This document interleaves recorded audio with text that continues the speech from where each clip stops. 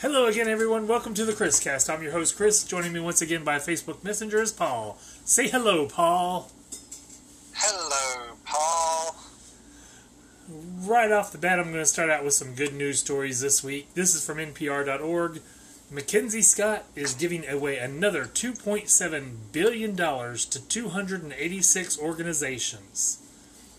I saw that.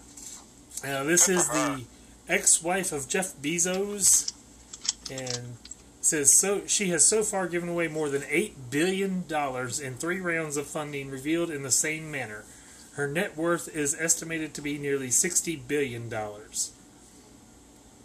In her divorce from Bezos, Scott received a 4% stake in Amazon, but shares of the company's stock rose sharply during the pandemic, and despite giving away billions, Scott's wealth keeps growing.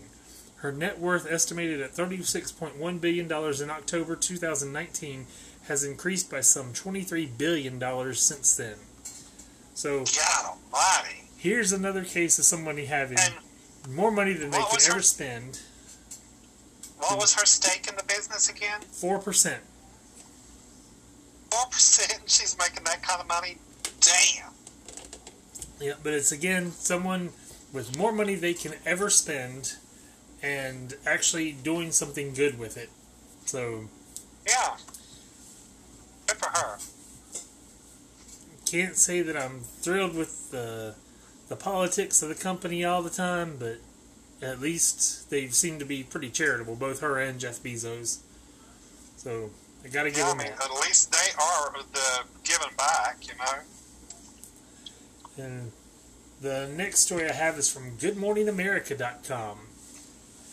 I don't know if you saw this. It was an 8-year-old sold his Pokemon cards on a roadside stand to raise money to pay for his dog's vet bill. It was a 4-month-old lab mix that had been diagnosed with parvo, and they couldn't afford the treatment. The article says the cost of treatment was estimated at $655, possibly higher depending on the actual procedure. The family couldn't afford it. Woodruff's husband works, but she's in school and cares for their 3 kids. So he, who was apparently a huge Pokemon fan, went to sell his Pokemon cards to raise money for it. And they also, I saw on the news that they had set up a GoFundMe as well and raised over $20,000. The article says $21,000. I believe on the news they said they were up to over $26,000, and the original goal was just $800. Also, that is amazing. Because of what this kid did, somebody in the Pokemon company got him rare cards and sent them to him to replace some of what he lost. Are you freaking kidding me? No, it's oh my gosh. It's one of those things where it's just a domino effect of goodness. And I've got tears in my eyes. This is so sweet. They said that the money they had extra from what they raised on the GoFundMe page, they were going to use to help other animals in the same kind of situation. Oh. So, a whole lot of good in this story. And the dog is adorable. It's a black lab mix, and it's just an adorable dog. So, aww. And the kid obviously loved his dog, and anybody who's had a dog knows the love of a dog is immeasurable. So, oh yeah. But the picture right at the start is the kid. He's got glasses on. His mask is down below his mouth, and he's in the car. And the dog has a bow tie on, and he's hugging the dog there in the front seat. So, definitely a great story that I had to share. And next up we have from Phys.org, the vegan spider silk provides sustainable alternative to single-use plastics. This is another great story because these break down easier than what traditional plastics do. The article reads, what kind of what? It's vegan spider silk. The article What's reads, a vegan spider? well, if you would quit interrupting me, I'm about to read you what the article says. It's not a vegan spider, it's vegan spider silk. There's a difference there. But it says, I didn't know spiders ate vegetables, but go ahead. It says researchers have created a plant-based, sustainable, scalable material that can replace single-use plastics in many consumer products. The researchers from the University of Cambridge created a polymer film by mimicking the properties of spider silk, one of the strongest materials in nature. The new material is as strong as many common plastics in use today and could replace plastic in many common household products. The material was created using a new approach for assembling plant proteins into materials which mimic silk on a molecular level. The energy-efficient method, which uses sustainable ingredients, results in a plastic-like freestanding film which can be made at industrial scale. Non-fading structural color can be added to the polymer, and it can also be used to make water-resistant coatings. The material is home compostable, whereas other types of bioplastics require industrial composting facilities to degrade. In addition, the Cambridge-developed material requires no chemical modifications to its natural building blocks so that it can safely degrade in most natural environments. So, all kinds of win there. Yeah, but what's the cost of it? I don't believe they've got a cost estimate yet, but my guess is probably not much more than traditional plastics.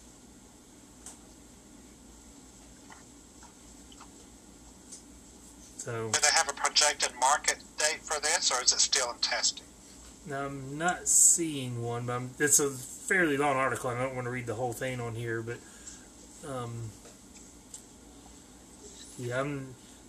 this is the culmination of something we've been working on for over 10 years, which is understanding how nature generates materials from proteins. We didn't set out to solve the sustainability challenge.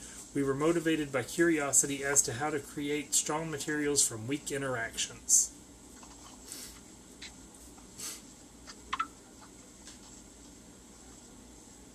Okay, so they spent millions of dollars on this then. Yeah, there's no... For 10 years of research, they spent a lot of money on that. Well, it depends on how much it costs to do it. It's not necessarily, but it could be a lot.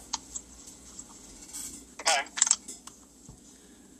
But anyways, it's still something that breaks down faster and will help curb the impact of our plastics on the environment. So good. Lots of good in that. So good the white trash will not feel so bad when they throw their trash out the window then. Well, they'll still not give a rat's butt, but that's beside the point. And next is a story that came out earlier tonight. I don't know if you saw it, but it really shocked me. This is from NPR.org.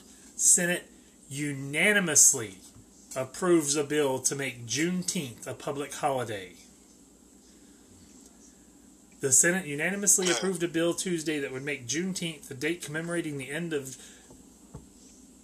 I'm not sure how you pronounce it, CHATTEL, slavery in the United States, a legal public holiday. The holiday is celebrated on June 19th, and it began in 1865 when enslaved people in Texas learned they had been freed under the Emancipation Proclamation. And honestly, Juneteenth is a very important date to take consideration of. I mean, it's the date that we started moving away from owning people. Yeah. And I don't care. I mean, I know in America we made it a horribly racist thing, but I don't care what the situation is. Owning people is never a good thing. So, definitely something to celebrate there.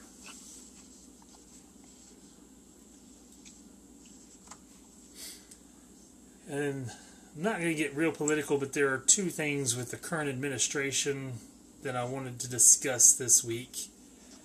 First one is from UPI.com. VP Kamala Harris takes part in DC's LGBTQ Pride Rally.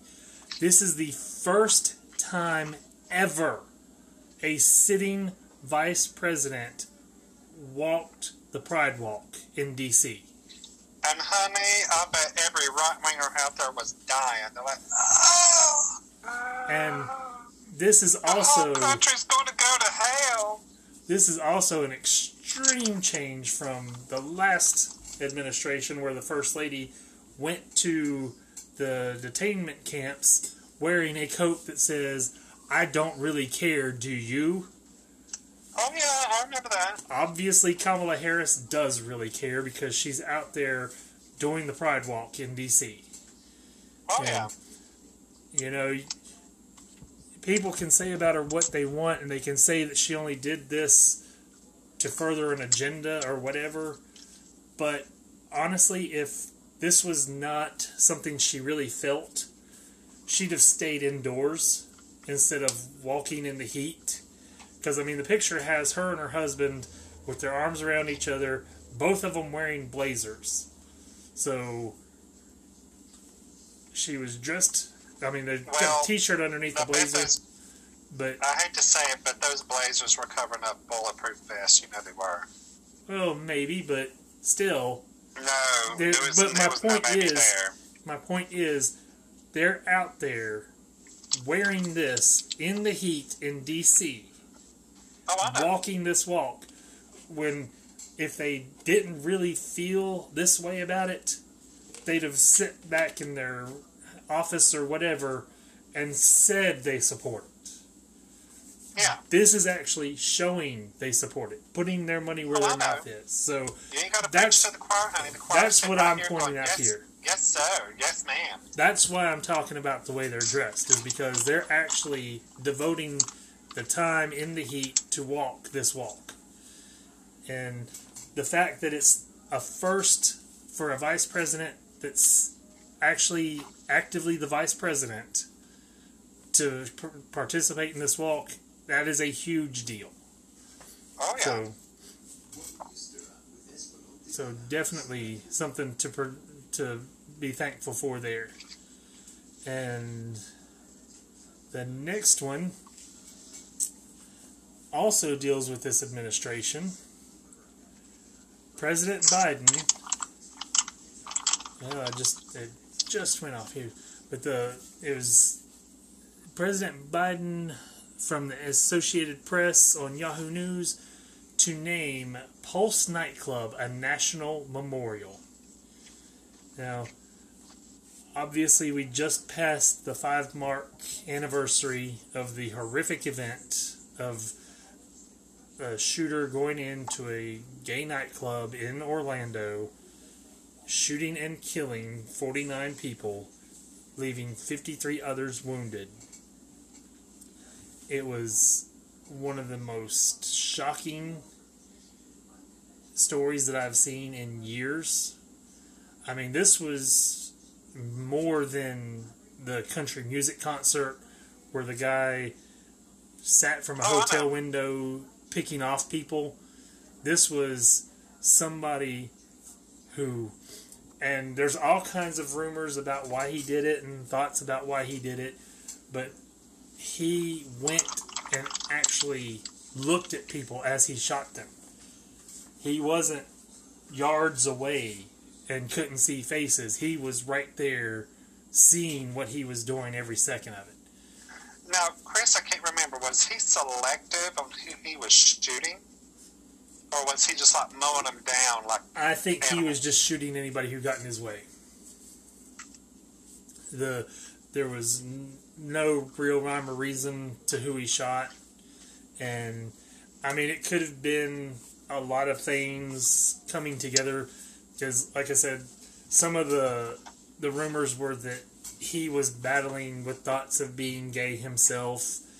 And he was definitely on the terrorist watch list, so he honestly should never have been allowed to buy the guns. And the guns that he used in this shooting were purchased legally. There was this...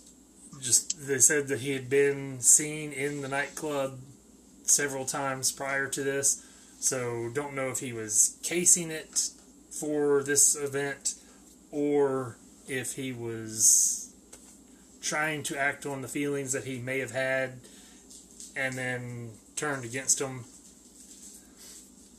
But if he did feel same-sex attraction, this kind of leads to the fact of why we need pride and need to educate people that it is not a bad thing. It is something that is innate. You are born this way. It's nothing that you choose. And society kind of pushes this kind of hate. And if he was truly feeling same-sex attraction, then it's the self-loathing that was brought on by society that helped push him into this act. So he was a monster. He was just human garbage. Yeah, I mean, he was a total monster. But this is one of the things that can be used as a teaching moment, and this is why pride is so important. Is because we need to move away from this kind of hate and making people feel like this is an okay thing, because it's not. And I don't know if you saw it, there was a story today on the news, nothing to do with this story, but yet another incident where a gun was used improperly. There was a cashier at a grocery store in Georgia that got into an altercation with the customer over the customer not wearing a mask. The way I understand it, the customer left, came back, shot and killed the cashier, and I believe the shooter and the deputy were also injured. But, again, teachable moments. Shot over asking to be wearing a mask? Yep. And we all know that the whole mask mandate has caused a lot of angry customers. And it's just sad that you will listen to a politician before you will listen to science and refuse to wear a mask when it's actually the best thing to do and try and keep everybody safe. But they'll keep talking about how they care about people and how they're pro-life, but yet they'll refuse to do the one little simple thing that can save lives and wear a mask and help prevent the spread. So, but anyways, the quote from President Biden about naming Pulse nightclub a national memorial, one of the things he said, "We must drive out hate and inequities that contribute to the epidemic of violence and murder against transgender women, especially transgender women of color." And that has become another major issue, is the murder of transgenders. I believe we're already higher this year than it has been any other year of transgenders being murdered. Most of them, of course, are black. And it's just, we need to learn to be better. If we're going to call ourselves a Christian nation, we need to be a Christian nation. And Christianity is about love and acceptance. You may not agree with the person, you may think it's a sin, but you don't judge them, you don't ridicule them, you accept them, and you move on. And that's what true Christianity is. As Paul is making all kinds of noise again. You can hit this paper towel? Yes, I can. I did not know that. Yeah. These I want to plug them. Apple earbuds are very sensitive, by the way. But,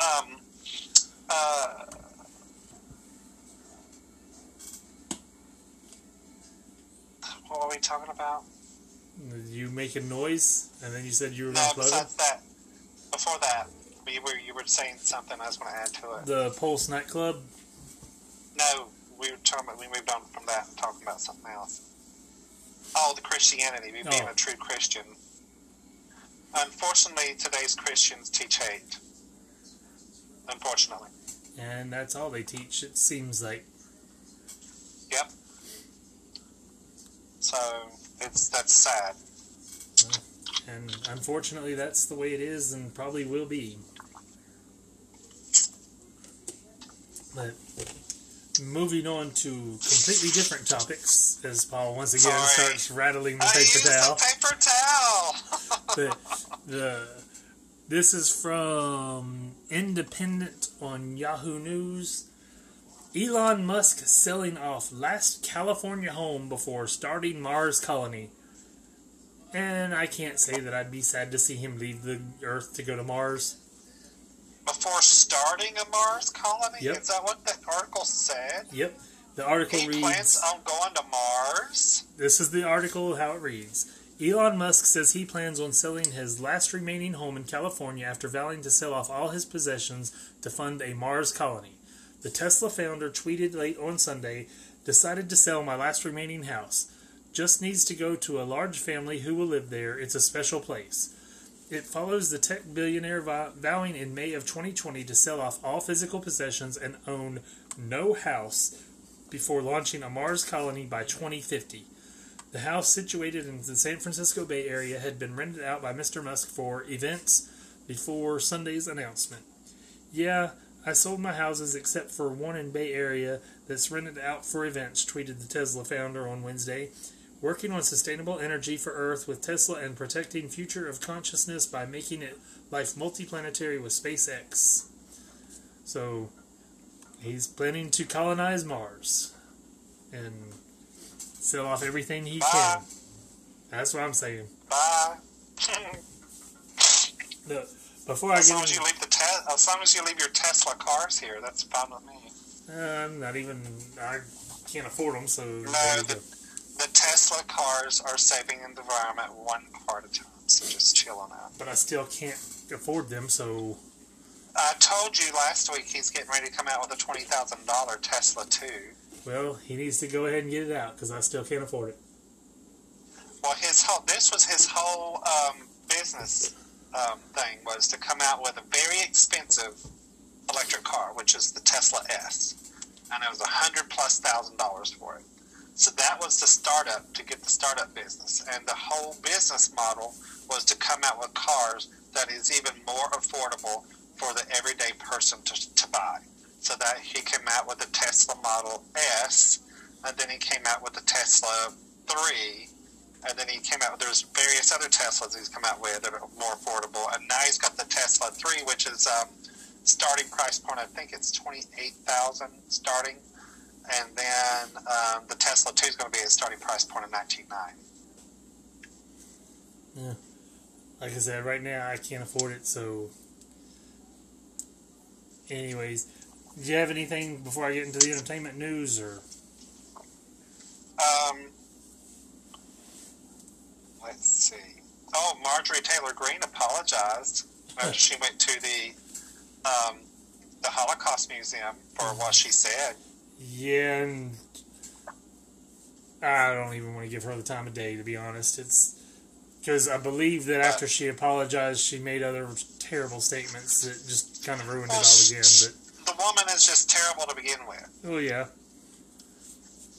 And I saw something about, I think it's McCarthy wants to remove Ilhan Omar and vowed that if they get the majority back to the Republicans, she will be gone. And I'm like, why are you worried about her when you won't even censor or reprimand or anything Marjorie Taylor Greene or Donald Trump? And they've said horrible things all along. It's like, I don't know of anything that Omar has said or done that equals to anything that Greene or Trump have done. So, like, get your own party in order before you start going after the other.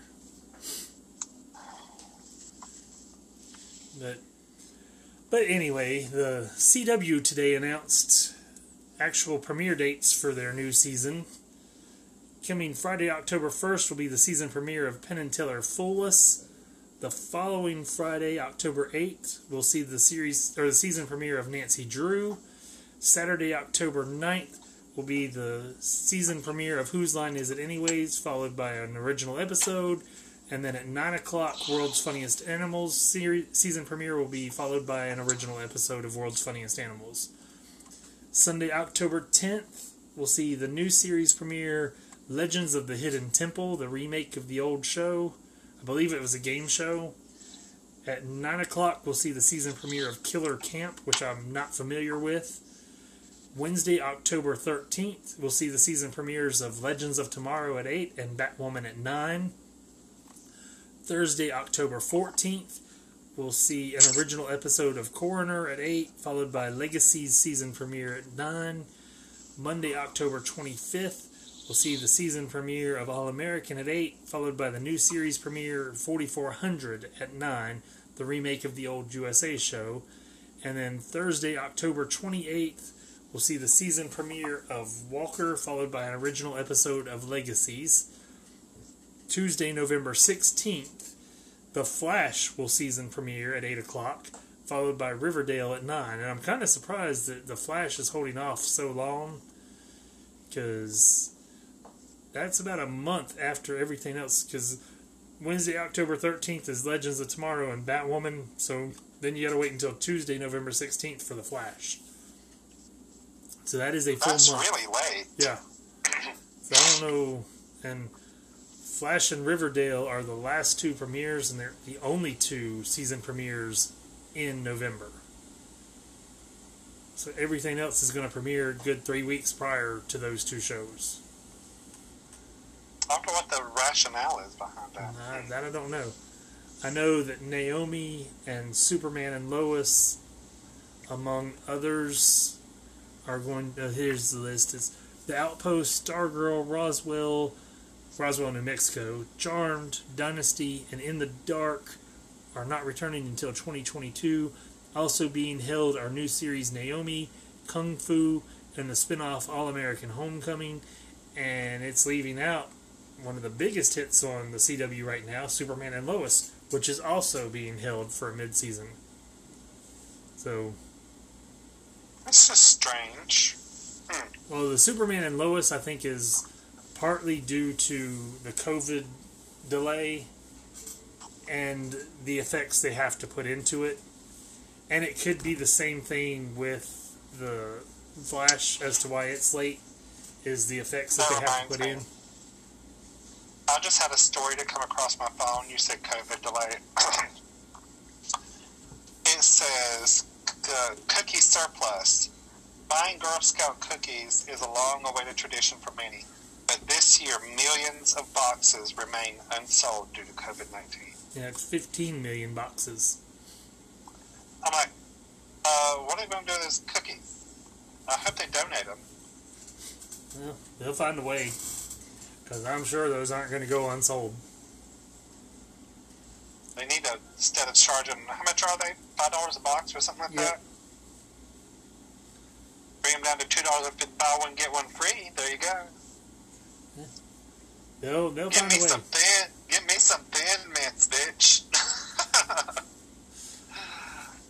I was talking about it, and I'll go to Dollar General and get the knockoff brands that they sell. The Clover Valley, those are good too. I mean, they're pretty much the same thing. I think it's the same thing. So those Coconut Delights. Oh my gosh, those caramel Coconut Delights. That's my favorite. Because somebody at work said, but those aren't as good. I was like, they taste about the same as the others. So there's in my taste buds, I can't taste anything different. So I've enjoyed them. I know that, and they're like $1 a box, so you can buy 4 for the price you get one of the Girl Scout cookies, 5 even. Here, piggy. Here, piggy. Hey, I like my Girl Scout cookies, but I'll go the cheap route if I can go. But this next story I've got, I didn't even know it was a thing. This is from comicbookmovie.com. Beauty and the Beast prequel series gets greenlight for Disney+. Brianna Middleton joins cast. The Beauty and the Beast prequel series we've been hearing about, starring Luke Evans and Josh Gad, is now officially in development for the Disney Plus streaming service. Brianna Middleton has joined the cast. And this article mentioned that it was in development since last year, and this was honestly the first I've heard about it. So I've not even heard about it. But apparently it's going to be an 8-episode series coming to Disney Plus. I guess Beauty and the Beast, the movie, and the remake of the Beauty and the Beast, the quote unquote live action, was not good enough. I guess they're gonna try to, build the lore off of it, I guess. I don't know. I've not watched the live action Beauty and the Beast, to be honest. Don't really. It's actually really good. Don't really care to see it because I'm tired of them remaking the animation. Like, if you're going to remake what's been animated, stick with the Dalmatians because they're adorable, and at least you have something there. Otherwise, you're just rehashing the same idea over and over. I mean, Cinderella's getting remade. The Cruella's, I'm still not sold on that one. I've heard it's good, but I want the Dalmatians. I don't want Cruella. There's the difference. The Beauty and the Beast was done. The Lion King was, for some unknown reason, redone. Aladdin. My favorite one was The Jungle Book. That was a cute movie. But it's like, how many times are you going to remake these same movies over and over? Hey, as long as it makes them millions, I guess that's all they care about. And it's just like they were supposed. Now, what gets me is they were supposed to like end the saga of Star Wars. All of a sudden, there's more Star Wars movies coming out. What's up with that? No, they ended the Skywalker saga, not Star Wars. I'm using my tissue again, by the way. As always, making noise. Annoying everybody out there in Radio Land. But sorry. But that was something that I was talking with somebody at work the other day too. Is it really scares me what Disney's going to do to the X-Files? Because you know Disney's going to end up remaking the X-Files eventually. Excuse me, they own the X-Files? They bought Fox. Oh, that's right, they did. Well, they bought Fox Entertainment. Yes, oh my God, I forgot about that. So yeah, they own the X-Files now. And you know they're going to bastardize it and remake it and screw it all up. They're going to come out with a new... Now, the only way I'll really like it, they better shove some money towards Mulder and Scully. Well, to come out with an X-Files movie. That was my point the other day when we were talking about it, is the X-Files proved that without Mulder and Scully, it doesn't work. Because Mulder was in 13 of the season 7 episodes, and Scully was going to leave after season 9, but 8 and 9 without Mulder, the ratings just kept tanking, and they finally decided to end it. But they did not go too far, because without Scully or Mulder, it would have been bad. They brought it back for a movie, which I very much enjoyed. Then they brought it back for 2 event series, which were fantastic. But of course, those event series and the movie, Mulder and Scully. So yes, and those event series did gangbusters. Gangbusters. And what got me is they just stopped it. Why did they do that? Because the X-Files... I still don't understand, because it was so huge. It was so freaking huge. But the X-Files is supposed to leave questions. That's the one thing about the X-Files. I still want to know what happened to the green Mustang with the light shining down on top of it at the end of that episode, and she gets out and looks up. And see, that's the thing. I like it. And that's all. And then it just ended. And you do not know what happened after that. No, that was the first of the event series, wasn't it? Because the second season... No. That was at the very end. That was the very end. Yeah, I thought that was the very end of the first event series. And then it came back and they dealt with Scully's son. And didn't really go into all the details on what happened there. I just remember I was distraught. Because I remember at the end of the second series, the second event series, there was the head in the water at the end, if I'm not mistaken. And that's how that one ended. Oh, that's right. So, yeah, that was the first event series where it ended. But that's the thing. You want the X-Files to leave openings and not answer all the questions, because that's the history of the X-Files. There's always been unanswered questions. And that's how it should end. And if they never come back, it's perfect. because you've still got the unanswered questions and you're left wanting more. And like Supernatural, the ending of it didn't leave me wanting more. That sucked. We can all agree that the ending of Supernatural sucked. Yeah. A little spike killed him. And I mean, and we're not saying who died because we don't know who hasn't seen the end of the Supernatural series. But even though you already gave it away. No, I said a spike killed someone. You didn't give away who it was, but you gave away that it was a pretty big deal, so... Well, anyways. But yeah, the X-Files, as it is, leaves me wanting more, and that's a good thing. Because seasons 8 and 9 didn't leave me wanting more so much. I mean, I love the show. It's my second favorite show of all time. But... I tell you what, seasons 8 and 9, whenever I watched it, I always had to hold a gun in my head to watch it. I didn't, but they're far from what all the others were. I mean, far from it. So that makes me want to start watching the series all over again. I've got every episode on DVD, and not only every episode on DVD, I've got the expensive versions that were originally released of the seasons. You know, when they were suggested a retail of like $150. Yeah, those are the ones that I got, not the reissued sets that were like $20 a piece. I hear you, bougie.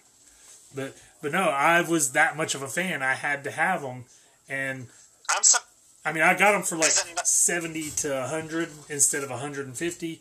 But still, I had to have them. That's when you probably worked at Media Play, wasn't it?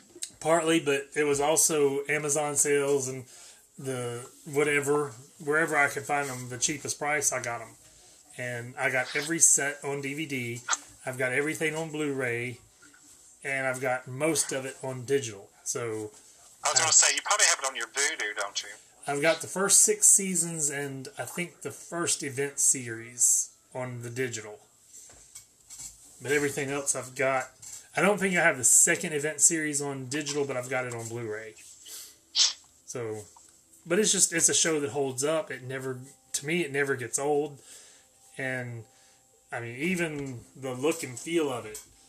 Yeah, there's a 90s feel to it and such, but it holds up and you can place it at any time. But to change anything like Mulder or Scully out of it, no, it won't work. And they've proven that. If Disney decides to redo that, and they don't bring back David Duchovny and, what's her name? Gillian Anderson. There you go, thank you. And try to bring somebody else in, I don't know how that would work. And while I'm thinking about it, have you ever seen the video to Bree Sharp's song, David Duchovny, Why Won't You Love Me? No. Oh, look that video up. It's really good. Did you say Baby Shark song? No. Bree Sharp. B-R-E-E. Oh, I thought you said Baby last name S-H-A-R-P. No, I don't want that Baby Shark cat. I've never seen or never heard that Baby Shark song, and I will never hear it, and I'll never see it either. I've heard it, unfortunately, and I'm not thrilled. But moving on, from comicbook.com, Kevin Bacon joins Toxic Avengers reboot as movie's villain. This is pretty big. Really? I believe we talked about the Toxic Avenger reboot the other week. We did. Well, Kevin Bacon is going to be the main villain in the film. So, the article reads, Bacon will star as the film's antagonist opposite Game of Thrones' Peter Dinklage, who will be playing the hero of the story. The cast also includes Ma Rainey's Black Bottom star Taylor Page and Room breakout Jacob Tremblay. Macon Blair of I Don't Feel at Home in This World Anymore is serving as both writer and director, with production set to begin later this month in Bulgaria. The original Toxic Avenger was released in 1984 by Troma Entertainment, a company that was known for making low-budget films. Toxic Avenger quickly became the biggest hit in Troma's history, spawning multiple sequel movies, an animated series, comics, and a stage production. So, if adding Kevin Bacon doesn't give credence to the Toxic Avenger movie, nothing will. I love me some bacon. And yet one more of the 6 degrees of Kevin Bacon. I follow him on TikTok. And my final regular news story this week for entertainment. This is from comicbookresources.com. JLQ. DC Pride officially assembles the Justice League Queer. What? They have DC, this is the second year that they have done a Pride special. And the way I'm reading it in the story, they have a group of LGBT characters come together as the JLQ. It's Aqualad in the comics is now gay. He is not the same Aqualad from the Filmation animated series. This Aqualad is actually black. And they've gone into that story on Young Justice, the animated series, which, if you haven't watched it, I highly recommend the Young Justice series. It is very well done. Like, you know how you got into some of the DC movies that I've put on, like Justice League Dark and such? It's that kind of quality. The animation's really good, the stories are strong, all of that. And the one drawback to Young Justice is each season has an arcing story. So you kind of have to watch the whole season to get the full story. That's the one drawback to it. You can't just jump in and watch anywhere. But the picture of the ones that I know, they've got Midnighter, it looks like Apollo, Batwoman, Starman, or no, the Ray, not Starman, the Ray. Several of them in there, and I don't recognize everybody. Just jumping into the article, it says, Aqualad puts up a good fight against Eclipso even if he is outmatched. Luckily, Gregorio de la Vega's Justice League Queer shows up not a moment too soon to show Eclipso his way out. The team is more than formidable with powerhouses such as Apollo, Midnighter, and the Ray, all in fighting shape, though they don't even get a chance to show Eclipso what they're made of. Steel, Bunker, and Tremor all lead the charge, none of them missing a single strike on their enemy. Airy and Wink both get to land a couple of their own devastating blows to the villain before he is forced through a portal into parts unknown by the combined mystical might of Tracy 13 and Gregorio himself. Batwoman, Shining Knight, the Tasmanian Devil, and Crush don't seem too upset about having been left out of the fight, especially with how important of a battle it was for everyone involved. The Tasmanian Devil may not be particularly impressed with his husband's choice of name for this squad of heroes, but it's unlikely to change anytime soon, considering what has brought them all together in the first place. Not to mention their first official mission having been saving a pride parade. So, from the sounds of it, this is going to be a continuing storyline in the comics. And that is one thing that I will give to DC Entertainment, is they have gone much better than Marvel at spotlighting the LGBT community in their movies and shows, and even their animation. Like I said, Aqualad on Young Justice. You had the Freedom Fighters Ray movie, which was done as a series on the CW Seed and then released with extra footage as a animated feature. And the Ray is a gay man played on the Arrowverse by Russell Tovey, who also voiced the character in the animated movie. Batwoman, the series, pretty much the whole Arrowverse has showcased LGBT. You've got Sarah Lance, who's bisexual. You've got John Constantine, who's bisexual. You've got Batwoman, who's a lesbian. You've got Dreamer on Supergirl, who is a transgender female. I mean, they have really run the gamut on the LGBT characters. The Flash had a supporting character in the police chief that was gay, and he referred to his husband a few times on the show. So it was just always done as a, this is how it is, we're not even going to question it, we're just going to accept it and move on, and that's the way it should be. It's normalized. And don't forget about Wonder Woman. Well, but that was just like a mention in the movie and didn't really go anywhere. The DC's live action films have not showcased yet, but Harley Quinn is bound to. And that was another one, Harley Quinn the animated series. Very adult series, but it showcases the relationship between Ivy and Quinn. So, well, I was also insinuating about that island full of women. Yeah. Come on now. Well, if you remember in the first Wonder Woman movies, Wonder Woman and Steve are laying there on the boat coming to the war, and she mentions having known romance on the island. So, yeah. I mean, it's mentioned. It's just not played out. They just don't really play on it. So. Yeah, and so, I mean, I can't think of any Marvel TV show or film that has really showcased outside of, what was her name on the, she was a supporting character in the Daredevil and Luke Cage and all those shows, and becoming Wildcat. They had her with her female. Jessica Jones? It wasn't Jessica Jones, it was her friend. Oh, it's the blonde. Yeah. They showcased her, and the Runaways. Yeah, she's a lesbo. Yeah, the Runaways had a lesbian couple. But that's all I can think of in the Marvel Cinematic Universe. And those two shows aren't even really being kept as part of the Marvel Cinematic Universe. Trish Walker. Yeah. What does she become?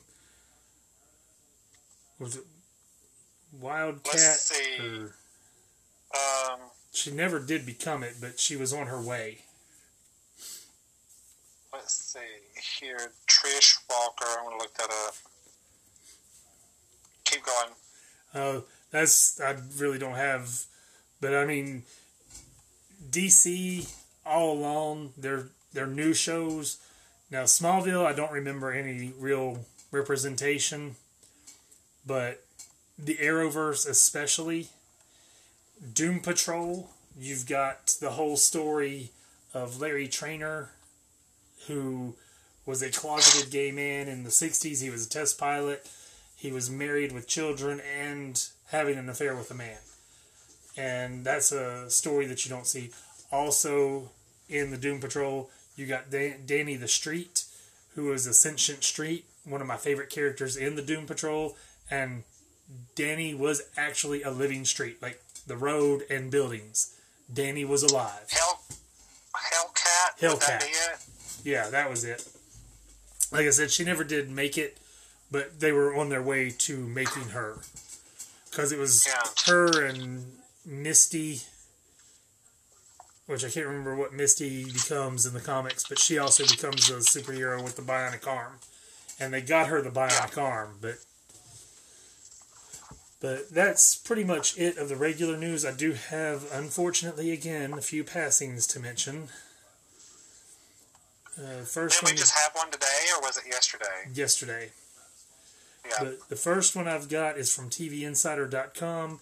Ryan's Hope star John Gabriel dies at 90. It says the veteran actor John Gabriel is best known for his roles as Dr. Seneca Bolak in the ABC soap opera Ryan's Hope. He was 90 years old. He also, if you get the Gilligan's Island DVDs, the first season has the original pilot. He was the original professor before Russell Johnson. I didn't know that. Yeah, so there was I know Gilligan and the Skipper were the same. I don't remember if the Howes were in it, and Marianne and Ginger were both different. And it seems like there might have been 8 castaways on the pilot instead of 7. I can't remember for sure. It's been a while since I've watched it. But he actually was the original professor. It says he also had a recurring spot on Mary Tyler Moore's show as WJM TV sportscaster Andy Rivers. So definitely a lot that he's known for. It says was also recognized for his singing and musical talent, having performed on The Ed Sullivan Show, The Mike Douglas Show, Regis and Kathy Lee, The Merv Griffin Show, and more. He also co-wrote the title song to the John Wayne classic El Dorado, in which he also appeared. So a lot of talent there. And it does not seem to give a cause of death again, but again, 90 years old is a pretty full life, so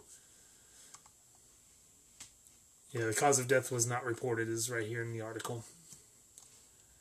Yeah. Next up is from UPI.com.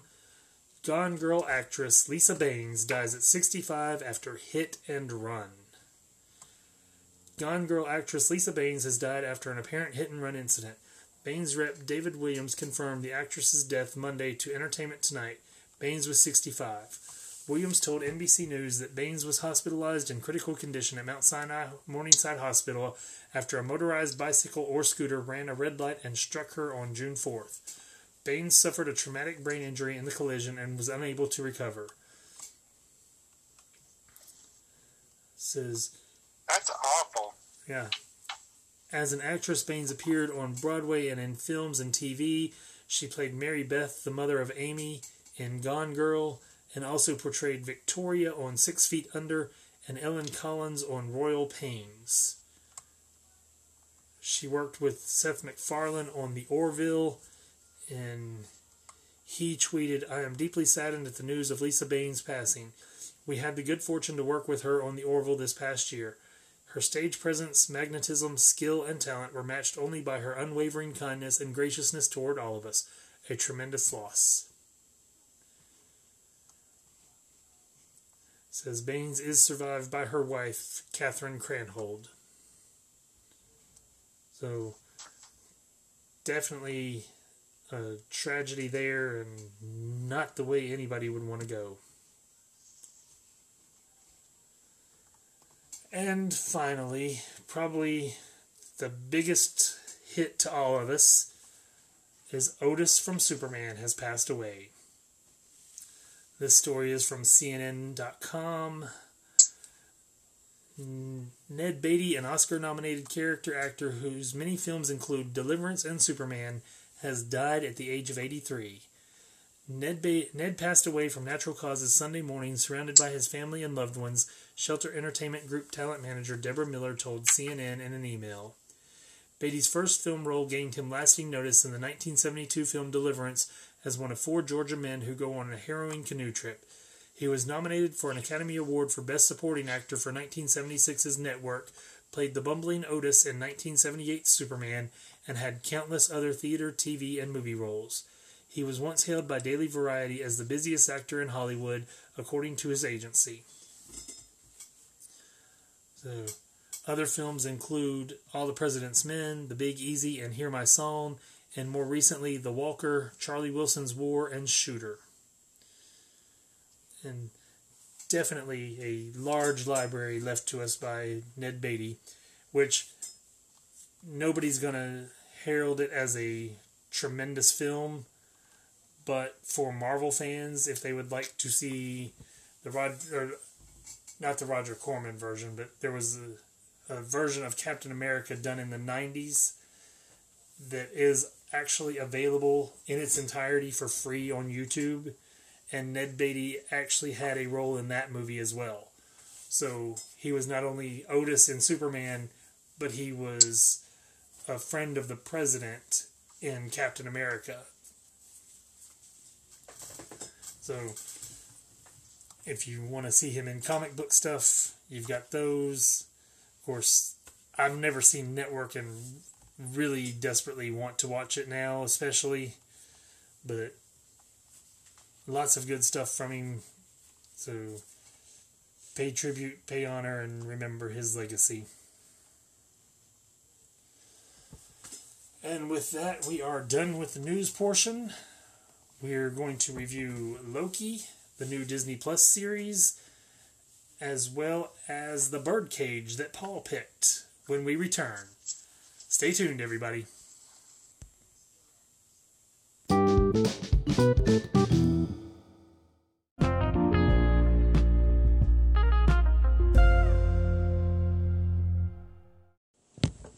And we are back. First up, let's do the top 10 films of the weekend. Well, I'll do the top 11 because we've been talking about this one for a while. Number 11 down out of the top 10 from 9 to 11. Godzilla vs. Kong brought in $290,801. Just under $100 million. $99,704,273 in 11 weeks. Down from 7 to 10 was Spiral after 5 weeks of release. Debuting at number 9. It's also available on digital is Queen Bees, $375,628. At number 8, down from 6, is Wrath of Man after 6 weeks. Debuting at number 7 with $1,011,756, The House Next Door, Meet the Blacks 2. And I have no clue what that one is. I've not even heard about it. Down from 4 to 6, second week, Spirit Untamed, just over $2.5 million. Down from 3 to 5, Cruella, with a 3-week total of just under $56 million. Debuting at 4, with $10,101,066, Peter Rabbit 2, The Runaway. And I do have to say, that one kind of looks funny. I'd like to see it. I never saw the first Peter Rabbit. Dropping from first place to third, which is not really a surprise, but still pulling in $10,335,831 in its second week, The Conjuring, The Devil Made Me Do It, with a 2-week total of $44,087,256 for a film that is also on HBO Max. Speaking of HBO Max, debuting at number 2 with $11,504,710 is the Lin-Manuel Miranda musical In the Heights, which is also available on HBO Max.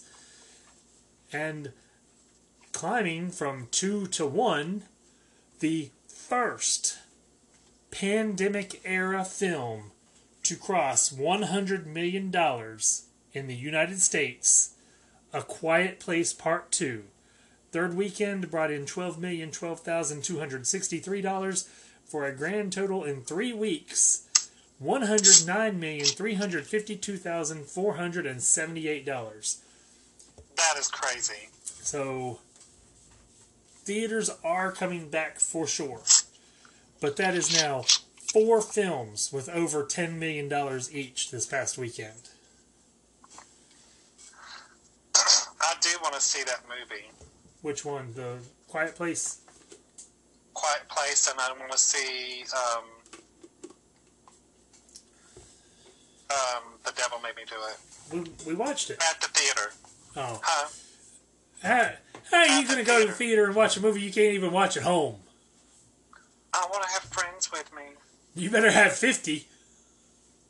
You know what? I'm about done with you. Yeah. You were the one who couldn't get past 20 minutes of the film. Which, by the way, did you finish watching it like you said you were going to? No, because you're a wuss. No, because it's super scary. It's not scary. It is. It's not. But anyways, real quick, I want to talk about a show that Paul has not watched and could not have reviewed because season 2 premiered this past week. Is Love Victor. Of course, this series is... Would you quit opening and closing that bottle? I swear. You okay? I am now. Okay. Paul over there fanning like he's got the verklempt or something. Like I got the vapors. But anyways, Love Victor is spun from the film Love, Simon. And they have really done extremely well at connecting the series Love Victor to the film Love Simon. The first season had Victor contacting Simon through email. He went to New York City to see Simon. Simon wasn't there, but Simon's boyfriend was. And in the final episode of season 1, Simon showed up. This season, we see Josh Duhamel, who played Simon's father in the series, or in the movie, running the PFLAG meeting on the series Love Victor. And at the end of the season, I will say the season finale was very predictable, but we see Simon at the end in the final episode of the season, and they kind of, the way I see it, they kind of put it to where Simon is going to be phased out of the show because Victor no longer needs him. And if you watch the show, you understand why Victor needs him. So it's kind of like a nice fitting, okay, we've made the connection, we know why this is a continuation of the story, now we can move forward. So I like the way they did that, and it took 2 seasons to do it, which makes sense. Other than the fact that it was extremely predictable, one thing that I had against the show, which really had no bearing on the show itself, but it's just, I live in the South. I know how hot it is on the night before school starts, for the first day of school. They're in Georgia, near Atlanta. And it's the armpit of hell. And they're having a campfire the night before the first day of school. They're wearing coats and acting like they need to cuddle up to stay warm by a campfire. It's like, sorry, that's not at all accurate. It's hot, it's humid, you're going to be miserable wearing that kind of outfit in the last day before school starts. In the real South, yes. But the other guys, IMDb gives it 8.1 out of 10, and Rotten Tomatoes has it at 95%. I will say this show really holds up season to season. I've very much enjoyed it. It was 10 episodes both seasons. This season, last week after you and I got done with the podcast, I watched the first 4 episodes. The next night, I watched the following 6 episodes.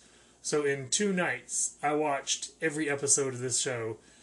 And, I mean, Andy Richter shows up in it. Victor's mom is played by the same actress who played Betty's sister on Ugly Betty. Anna Ortiz is the actress's name.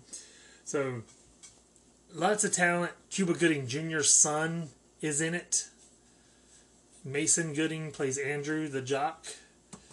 But it's really a very strong series.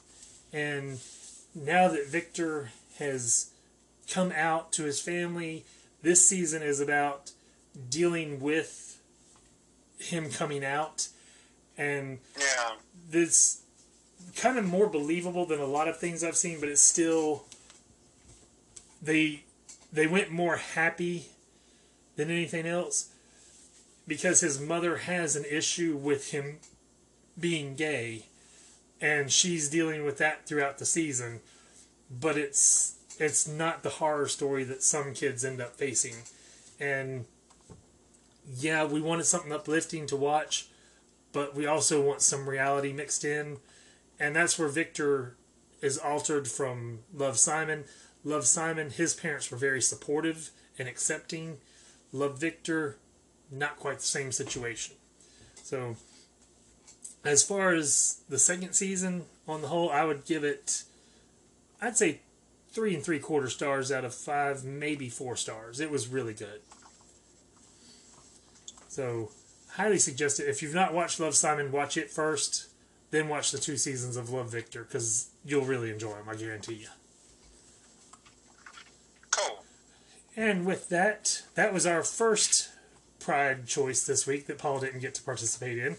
But our second Pride choice is Paul's pick. It is The Birdcage. Oh, and real quick, Love Victor and Love Simon are all available to watch on Hulu as part of the regular service. The Birdcage also available on Hulu. The other guys, IMDb ranks it 7.1 out of 10. Rotten Tomatoes gives it 81%, and Metacritic gives it 72. Paul, you chose this one, so I'm going to let you introduce it. This is a classic comedy at this point. It is the ultimate. I remember going to the movie theater about this movie.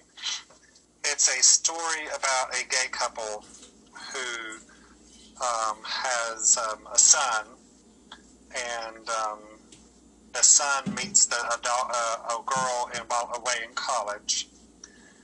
And the parents of the girl is a conservative senator, and it's the whole hijinks of what goes on behind the scenes whenever the two families meet up for dinner in South Beach at their club in South Beach in Miami. I remember going to the movies and seeing this, and I laughed so hard that I cried. And I actually went back and saw it again. And Chris, I saw it at the Terrace Theater. I remembered when it was shown at the Terrace Theater. That's where I saw this at. And I can't remember if I watched it here or in Virginia. Do I now? I can't remember if I watched it here or in Virginia, but I know I saw it at the theater. It features Robin Williams, which is a very... Everybody knows who Robin Williams is. And Nathan Lane has Gene Hackman. The cast and is Diane West. Amazing. I mean, you've got some real heavy hitters.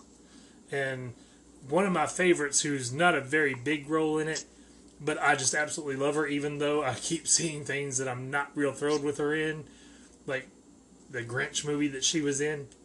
But Christine Baranski, she was Marianne on the sitcom Sybil, and that's where I got to know her and love her, and I just love the actress now. She was, of course, in Mamma Mia. The first one, great. Second one, not so much. But she was the one, just to steal it from Paul here, because I got to rave on my Christine Baranski for a minute. She is the she's the actual mother of Val, the son of Robin Williams' character and Nathan Lane's character. So go back to it, Paul. This movie takes place in South Beach, Miami, in the 90s. And the real interesting thing about this, when I started going, me and my friend Justin, God rest his soul now, he passed away years ago, but me and him used to go down to some Miami South Beach for a week in October, and we would party it down. Well, this was a real place in South Beach. They Paramount had came in and bought this hotel right there on the main strip of Miami South Beach, the far end on the right, exactly where it's filmed at, and they really turned it into a real working bar, restaurant, and lounge called the Birdcage, and it really had the penthouse on the top. They really put the pool in the roof and did all the add-ons to it. This was real, and I got to see it, and it was amazing. The shot, you know, as it's you remember the movie as it's coming on, it shows it's coming in from the ocean, Chris. You remember that? And it's coming in, and it's coming across the beach, and it has that one long continuous shot coming in through the traffic, and it goes straight into the building at that very beginning of the movie. I kind of paid attention, kind of didn't. Well, I met some of the grips and the people that helped work on that movie, making it there in South Beach. They told me and Justin how they filmed that. That was done by a helicopter drone coming across the ocean, filming it, and then to get that one long continuous shot, the production company had to move 2 giant palm trees out of the way and move them 10 feet to each side, so 20 feet apart, to be able to fit that helicopter through there, the drone, and go through the crowd and go up to the front doors of that hotel, the Birdcage. Would there have been a drone at that point in time? This was 1996. They had helicopter. No, they told us it was a helicopter drone. It was a bigger one. It's a big one. It wasn't no, like, like the small ones that they are now. This was a big one used for movie productions. So I thought that was pretty neat. And they told us and you can still see the stage. Now, back whenever I saw it, they had it up for sale. Paramount put up the Birdcage up for sale for $30 million. No one bought it. They brought the price down to $10 million. No one bought it. So they told me that if a movie production crew comes in and changes something for a movie and it doesn't sell, if they try to sell it, they have to put it back to its original shape that they found it in. Paramount Pictures had to come back in, take away the penthouse on top of the building, take away everything, and turn it back into the building that they found it whenever they started filming. So, but you can still see the stage where everything was filmed. And but Nathan Lane in this role, it's one of the lines is like, appearing tablet. Remember that? Yep. What are you giving him drugs for? It's just the end. It's scratched off. Oh, you're beautiful. What are you giving him drugs for? Oh, I love it. That movie, I could watch and watch and watch and never get tired of it. I just found this on IMDb. It says alternate versions. In the November 12th, 1998 ABC TV network airing of The Birdcage, approximately 13 minutes of added footage was restored to the film. And it actually details the scenes that were added back in. It says in the version broadcast on ABC, swimming trunks were electronically painted over the skimpy thongs worn by Agador and other male inhabitants of South Beach, Florida. I remember that. So, there's several little tidbits there. I didn't realize there was an alternate version for TV on it. Yep. But also, since we always tend to talk about it, the budget for this film was $31 million. Opening weekend in the U.S., March 10th, 1996, $18,275,828. The U.S. gross, $124,060,553, with a worldwide gross at $185,260,553. This film, of course, is a remake of the French film La Cage aux Folles. And I have seen La Cage aux Folles on TNT when the Birdcage came out and they were playing it. First, I'm going to say the good parts about this film that I find. The cast, phenomenal. Robin Williams, I always thought was much stronger in a dramatic performance than a comedic. Like, to me, Mrs. Doubtfire is a great film, but it's a drama. It's not a comedy. Yeah. Gene Hackman, of course, one of two actors in this that now have a major connection to the superest of superheroes in DC Comics.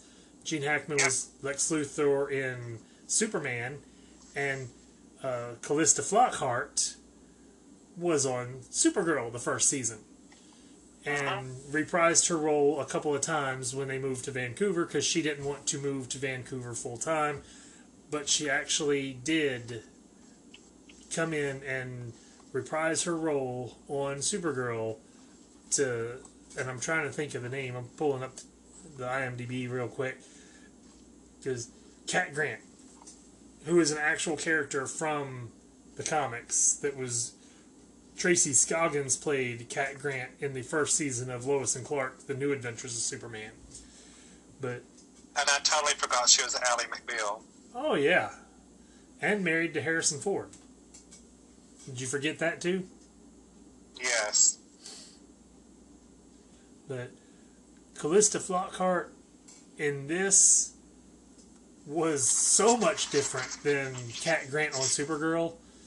Because the Barbara Keeley, which was Callista Flockhart's character in this, was kind of timid and shy and followed the orders of her parents pretty much.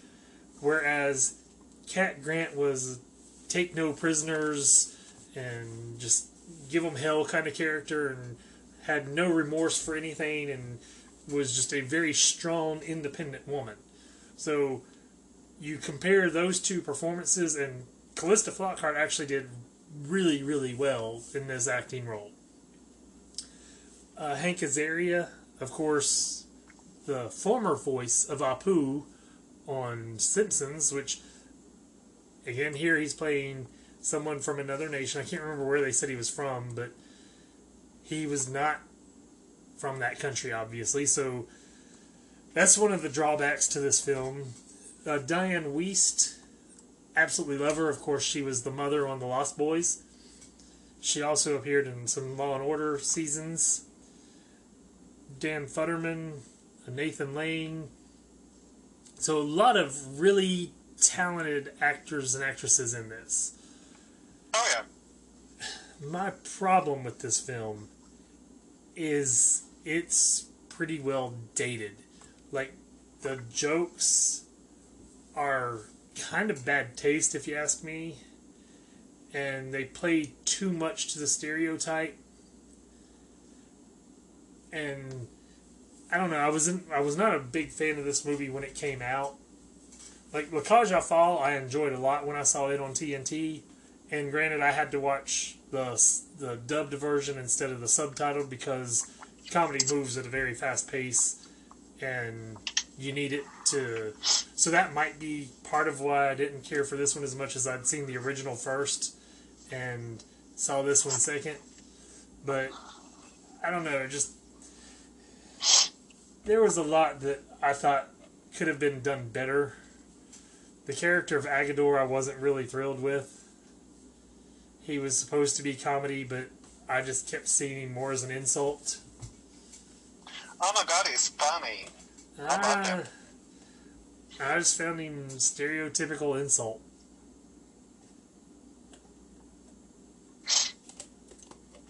So overall, I'm not overly thrilled with this film. And like I said, the cast is great. Nothing against their performances. It's just, you could not make this film today.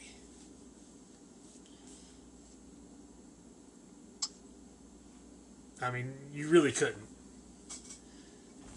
I don't see a studio head saying, yeah, this is a good idea, let's go with this, that's kind of hateful and stereotypical.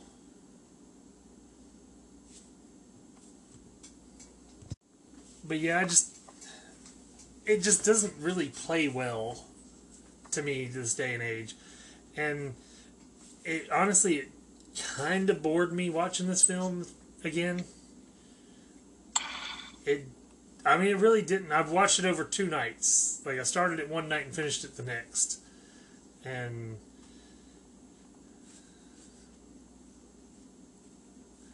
I don't know. It wasn't my film. I'll put it that way. Oh, now see, I contrast you, and I'm saying I'm going to love it. I love it, I love it, I love it. I cherish this movie. I can, recite this movie. It is so, to me, it's just funny. I love it. And doesn't matter how many times I've seen it, I just stop and I howl. I love Agador Spartacus. I love Al. I love them all. So, it's like, Robin Williams when he's going when he's trying to delay going inside the house. Oh, I think I heard my thing. What? My thing,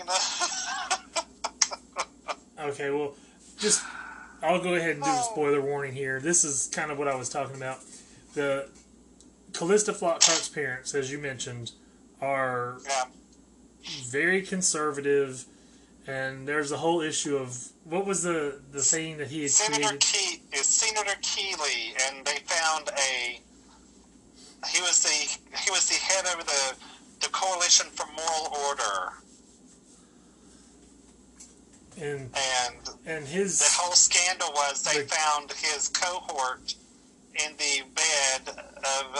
he passed away with an underage black Prostitute. prostitute, and It was a female prostitute. a female prostitute, underage, and they immediately had her on the news, like right then. It's like, you know, her words was, "Well, he looked okay, so I didn't worry," you know. So, so there was a whole scandal going on with that, and Barbara's there at their house trying to announce the wedding, and she's going to get married to Val, and it was just a whole debacle going on. And so there's, you know, the whole thing is going to heal the whole situation. We'll just have his white wedding. So they're going to drive down and meet the future in-laws in South Beach, and then the hijinks just ensues at that point. And see, here's where the spoiler comes in. The thing that I really don't find at all believable is that, one, Val would ask his parents to tone down everything to appease these Republicans coming to the house. At this point in time... He's talking about that. Did you not see how gay the house is? But still, at this point in time, if you can't accept yourself... Like, in 1996, it was a bit different. To be comedy, Chris, not for real. But that's my point, is this could not be made today because no one is going to change everything about themselves just to appease the fiance's family. Like, if you can't accept the family as it is, then it's never going to work. Because I mean, well, that wasn't written for today. It was written for back then. And it was also written for France, and I can't remember how the French film went down, but still, that's what I'm saying. He could not make this film like it is today, and that's just... I didn't buy into the family changing and leaving out one of them because he's a drag queen, and, you know, just... If you're going to marry this girl, then you need to let your family be your family, or else it's never going to work. You're taking it too literal. That's not what you're supposed to do. You're just supposed to take it for face value, and that's it. You don't sit there and dissect it like you're doing. Come on now.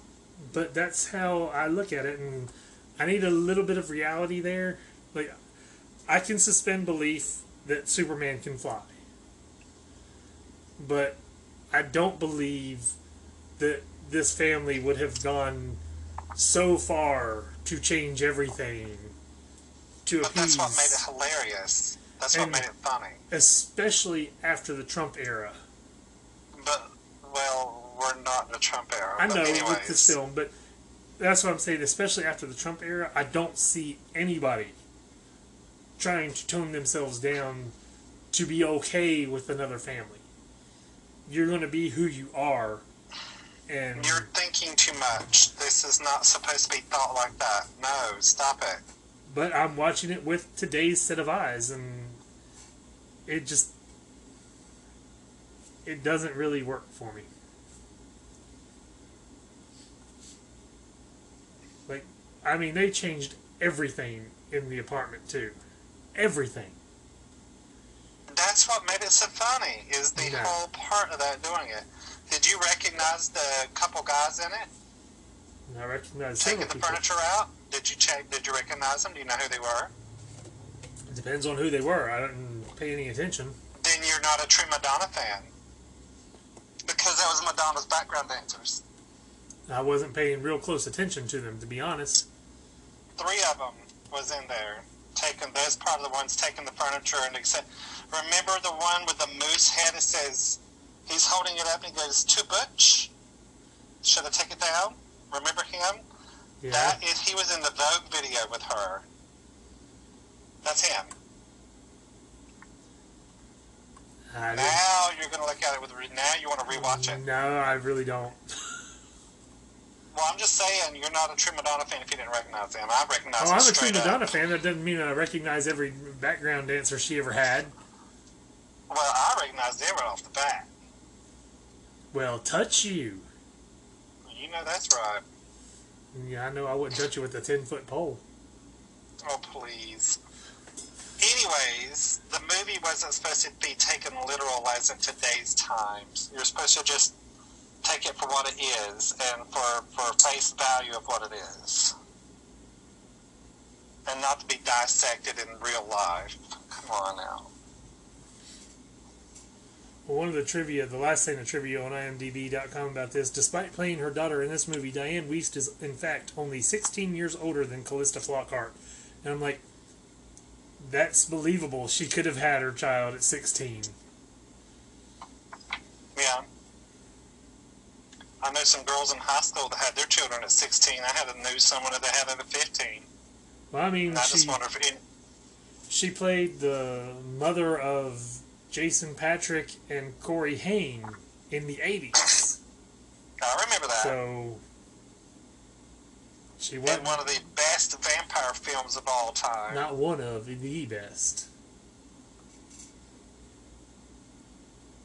Yeah, I was kind of skimming through here, and I don't see anything in the trivia about Madonna's background dancers, so I was trying to see who they were. I'll look it up for you right quick. But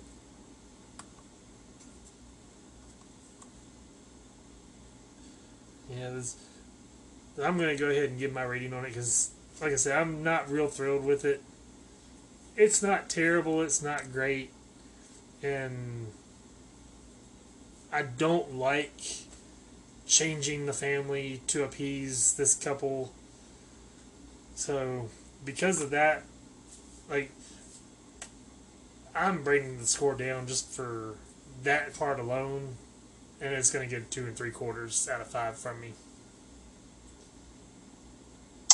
Wow, I found an article right here. It says, 25 years ago, gay families just weren't talked about. Then the birdcage hit the screen. This article came out March 8th, 2021. So this actually brought, gay people to the big screen. It says the time was right. There's 25 reasons why this movie was groundbreaking, and it's a whole article on it for them. Here's a little bit of trivia on there. Filmmaker and PBS producer Rick McKay was hired by director Mike Nichols months before filming of Birdcage began to go to Paris, London, San Francisco, and Atlanta to make a feature-length documentary about drag queens. McKay did thorough research to find drag queens all over the world to interview and to film in performance. This finished documentary was used to train Nathan Lane and Robin Williams. It says right here, this was Nathan Lane's first big break on the big screen, and he turned it down. Because he was still in the closet. Because he was still in the closet. That'd be my guess as to why. It wasn't originally called The Birdcage. It was called Birds of a Feather. The Birdcage was also a big break for other actors, too. Callista Flockhart didn't have much going on in Hollywood. And it just goes on to talk about, David Alan Grier was the original butler. Oh, that would have been much better. I love David Alan Grier. It was such a funny movie that the director couldn't stop laughing and had to be covered up to keep from laughing while they was doing it. Mike Nichols says, Nathan Lane intimidated against the comedic force of nature of Robin Williams, and it says, no, it did not intimidate him. The girl from Graver's Corners, at one point at dinner, Armin calls Albert as the mother girl from Graver's Corners.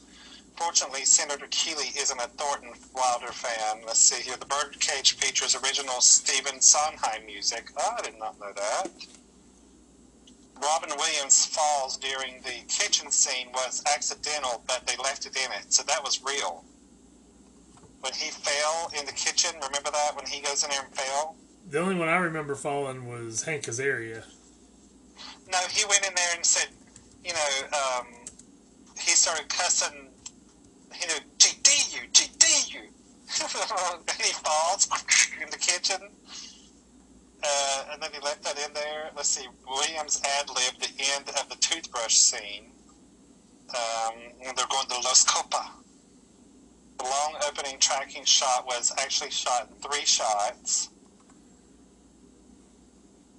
Let's see here. Agador was based on a Judy Garland's dresser and Hank Azaria's grandmother. Let's see. The actors were very aware of potential pitfalls, blah, blah, blah. Nathan Lane's, Williams' history of dance montage was choreographed, but the ending was improvised.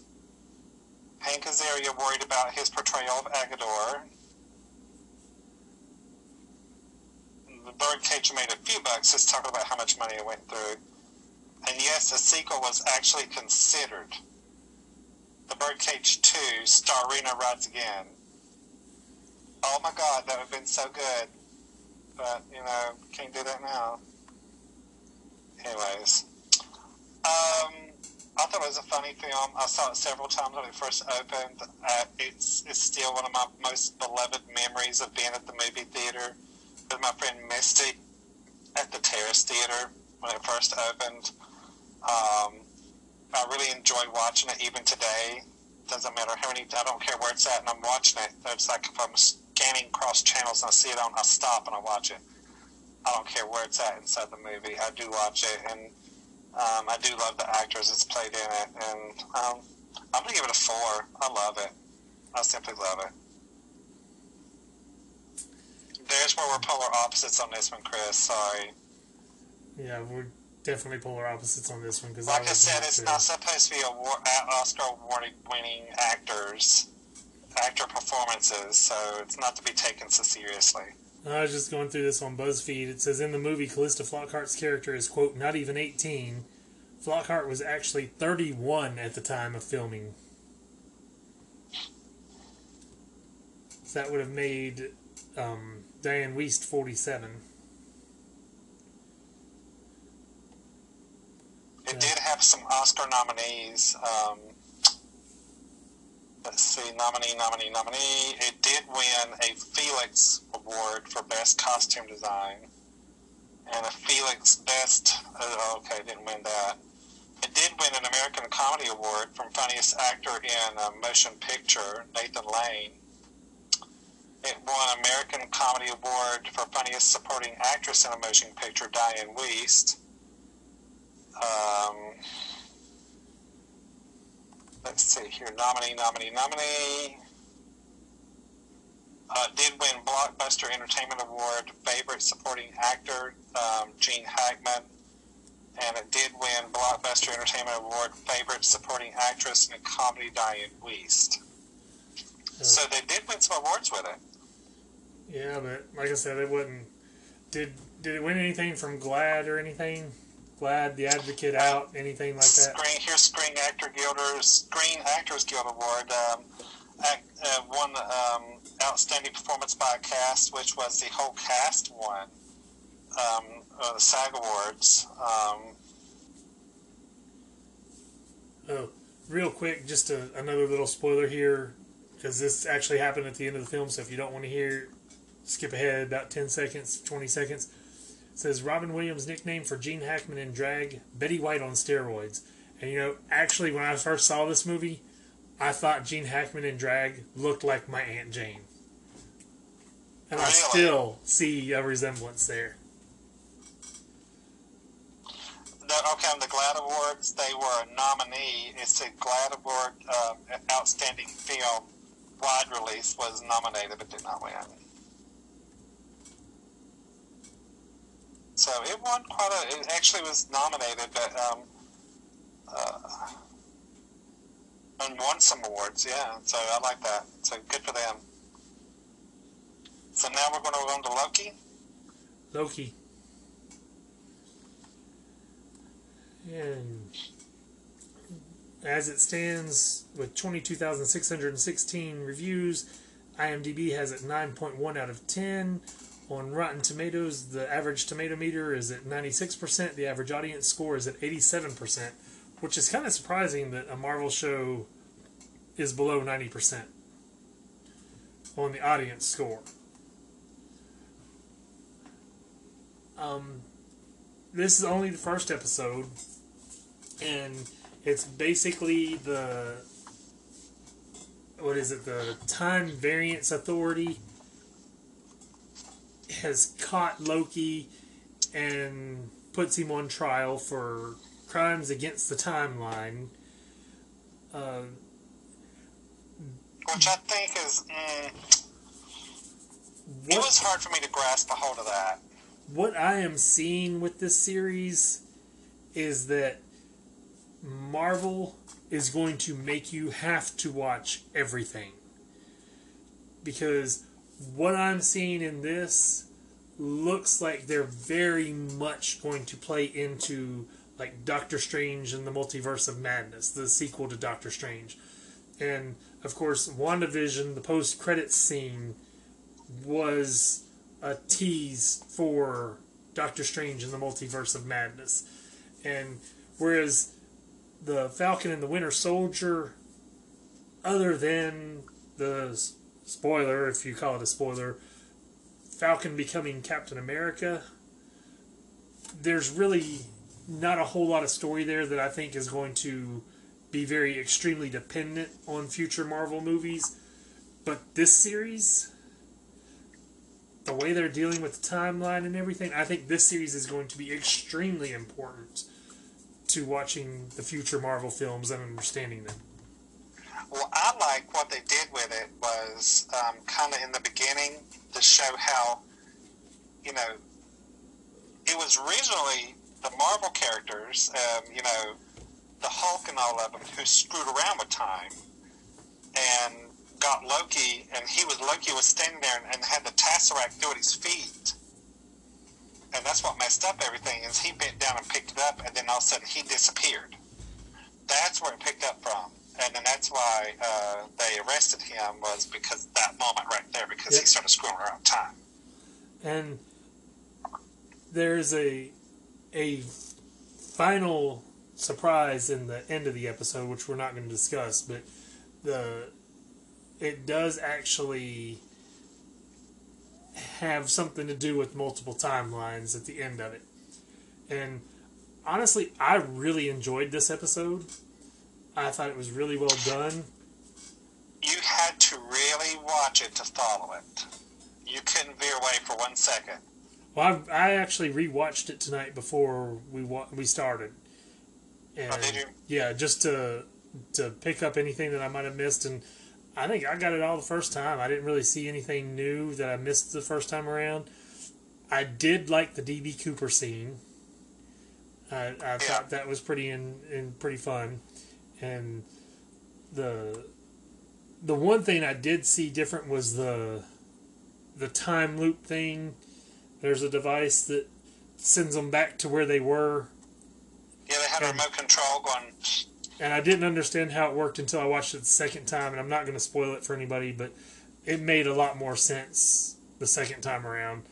But there's still parts of it that I didn't quite get, which I'm sure they'll either explain or not. It doesn't really have to be explained. But Owen Wilson has been very good so far, his character on here.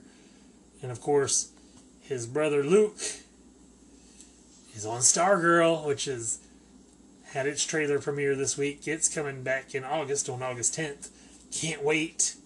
Love me some Stargirl. Remember, we watched it and you saw that was a good show. Yeah. So you really need to finish watching those episodes and then watch this new season coming. But because they are going to, from the trailer of Stargirl, the other members of the Justice Society don't want to continue, but Stargirl wants the Justice Society to continue. So, and of course it's going to continue because it has to. And in the trailer for Stargirl, we got a tease of the Green Lantern's daughter, who will be on Stargirl this season. Did not get a tease of the John Wesley Shipp Flash that's going to be on there, though. But have you took a peek, not to change the subject, but have you took a peek at that Sweet Tooth on Netflix? I've watched the first two. It's from DC Comics. Yeah, that's what I was thinking. So what do you think about it? It's not a superhero show. It's not supposed to be. Oh, I know it's not. So, but it's see, I was going to choose that to do like in the next week or so. But anyways, as far as Loki, there's not a whole lot you can say on this one without giving everything away, so I don't want to review too much on it. But is it enjoyable? Oh, definitely. Like I said, I do believe this one is going to be extremely important moving forward with the MCU, which could be a very bad thing for Marvel.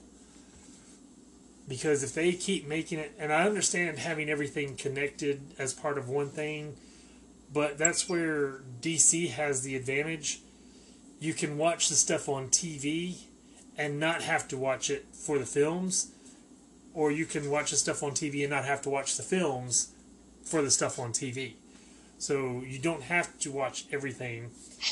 So I can see the advantage and the disadvantage of it. Either one, you don't have the money to watch everything, or two, you get your people to watch everything because it's all connected. Oh my God. What? This says to promote the show, General Mills and Marvel announced that they would release 3,500 boxes, especially branded boxes of Lucky Charms, the cereal called Loki Charms, on the same day the series released on Wednesday, June the 9th. I hadn't paid any attention, but I didn't see them. Dude, I'm going straight to eBay. I gotta see this. Yeah. But Lucky Charms. You know that's gonna be cool. According to IMDb, this is only going to be 6 episodes because Tom Hiddleston is Loki in 6 episodes. There's 1, 2, 3, 4, 5 listed here that are in 6 episodes, 2 that are listed in 5, and then 1 and 2, and the rest of them, well, there's another 2, but most of them are 1 or 2 episodes other than the 5 and 6 episodes. So definitely only going to be 5 or 6 episodes long, and that's another plus because we've talked about that in the past where Marvel runs a 13-hour movie instead of a 13-episode series. And so, yeah, I've seen the picture before. Paul's sitting there showing me the picture of the Loki Charms. I've seen it before. And then his phone beeps. Oh, sorry.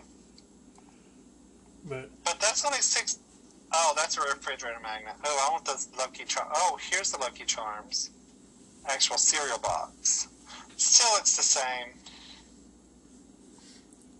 And also in Loki, the Miss Minutes character is voiced by Tara Strong, who has an extensive background in voice work. She was Batgirl and Barbara Gordon in Batman the Killing Joke animated film. She was Raven on the Teen Titans Go See Space Jam. She was Batgirl in DC Superhero Girls. I believe she played Harley Quinn at one point as well as voices on Animaniacs and such. I'm trying to get down here to it because she's got a ton of voice work on here. Guardians of the Galaxy TV series, she was Nova Prime.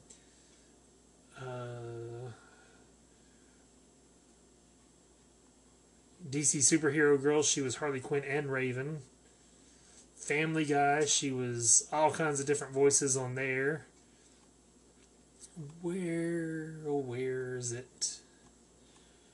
Justice League Action Shorts, she did Kid, Harley Quinn, and Lois Lane voices.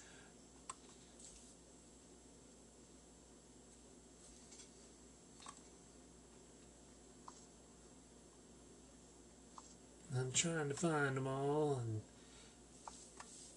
Batman Arkham Underworld, she was Harley Quinn. Let's just scroll down to the 90s and see what I can find, because, I mean, there's tons of voice work, but I'm pretty sure she was on Animaniacs.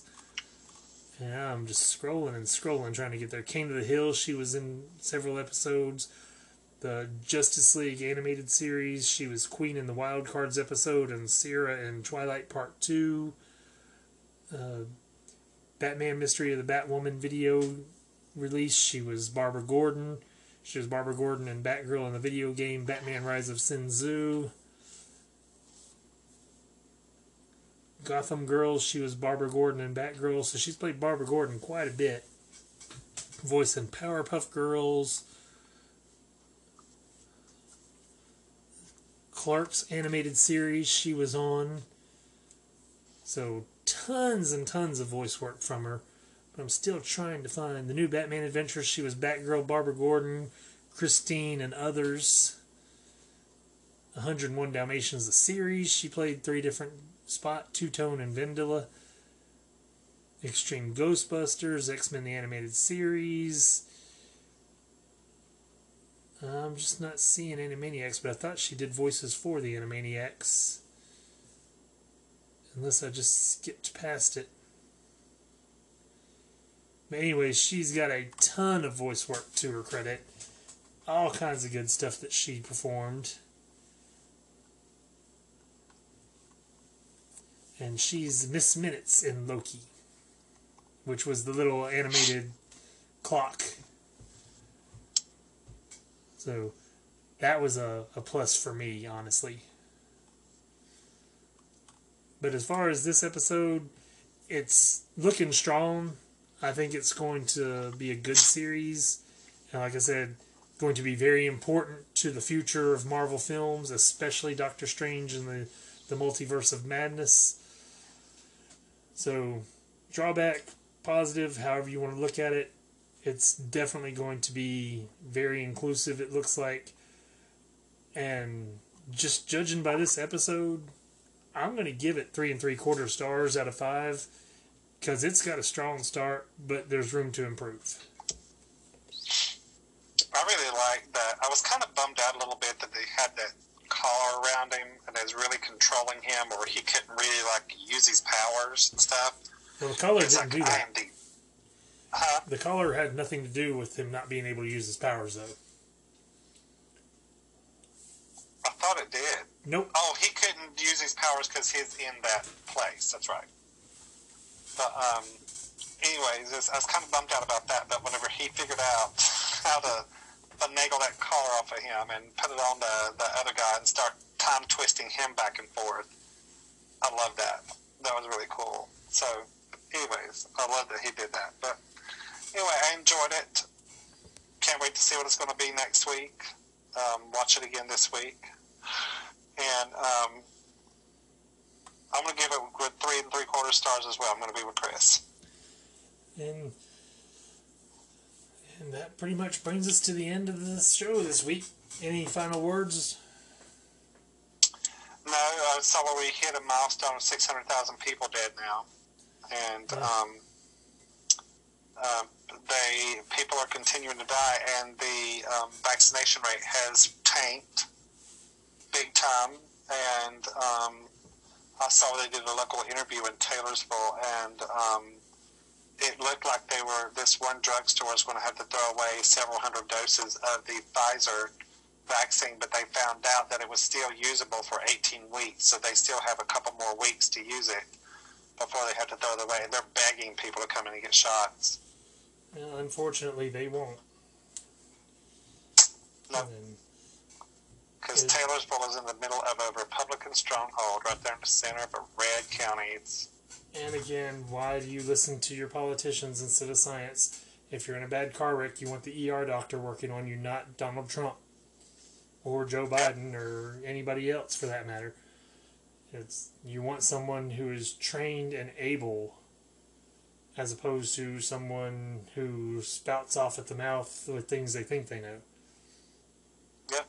So, anyway, I don't get it. And honestly, I wish they would require it for hospitals, that if you work in a hospital, you are required to get the vaccination. But they don't require you? Nope.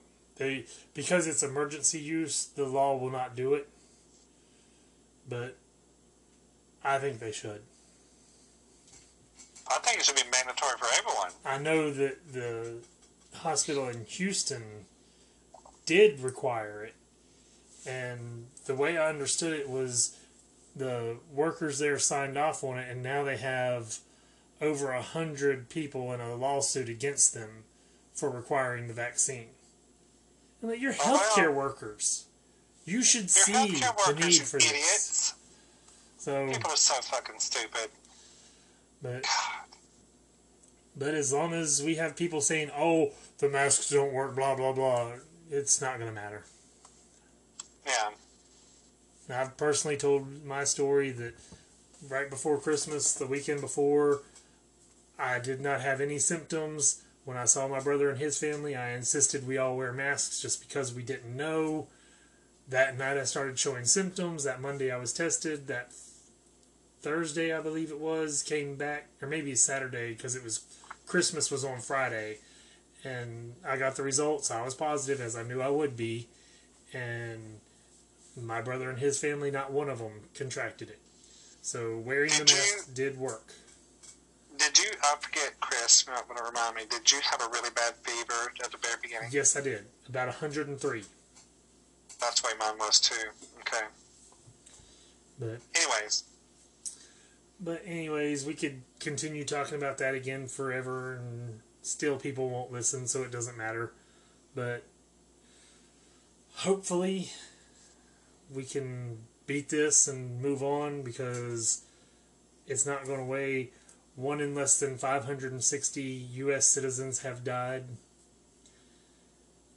So when you look at it like that, some people have more Facebook friends than 560. Oh, really quick. I did a funeral home this week for a gentleman from Michigan. And the funeral, oh, by the way, when I say I did a funeral home, it's the furniture for the funeral home and the chapel and everything this week. And it ended up being a darn good order. But anyways, he told me last year the facility that I'm doing, he normally does 650 funerals. Last year he did 920 funerals at that one facility. That's a lot. No. And he said it's the busiest he's been in ever. He said he's got 3 funeral homes in Michigan. And people still won't listen, so. Nope. But anyways, we will continue with our Pride tribute next week, because I am making Paul watch Tales of the City, the original series, for next week. He's only been told for like 3 months that this is coming, so the slacker that he is hadn't watched it yet, so he's going to be watching it for next week. I will. And then Paul will have whatever he chooses, but that's it. So until next week, goodbye everybody. Goodbye.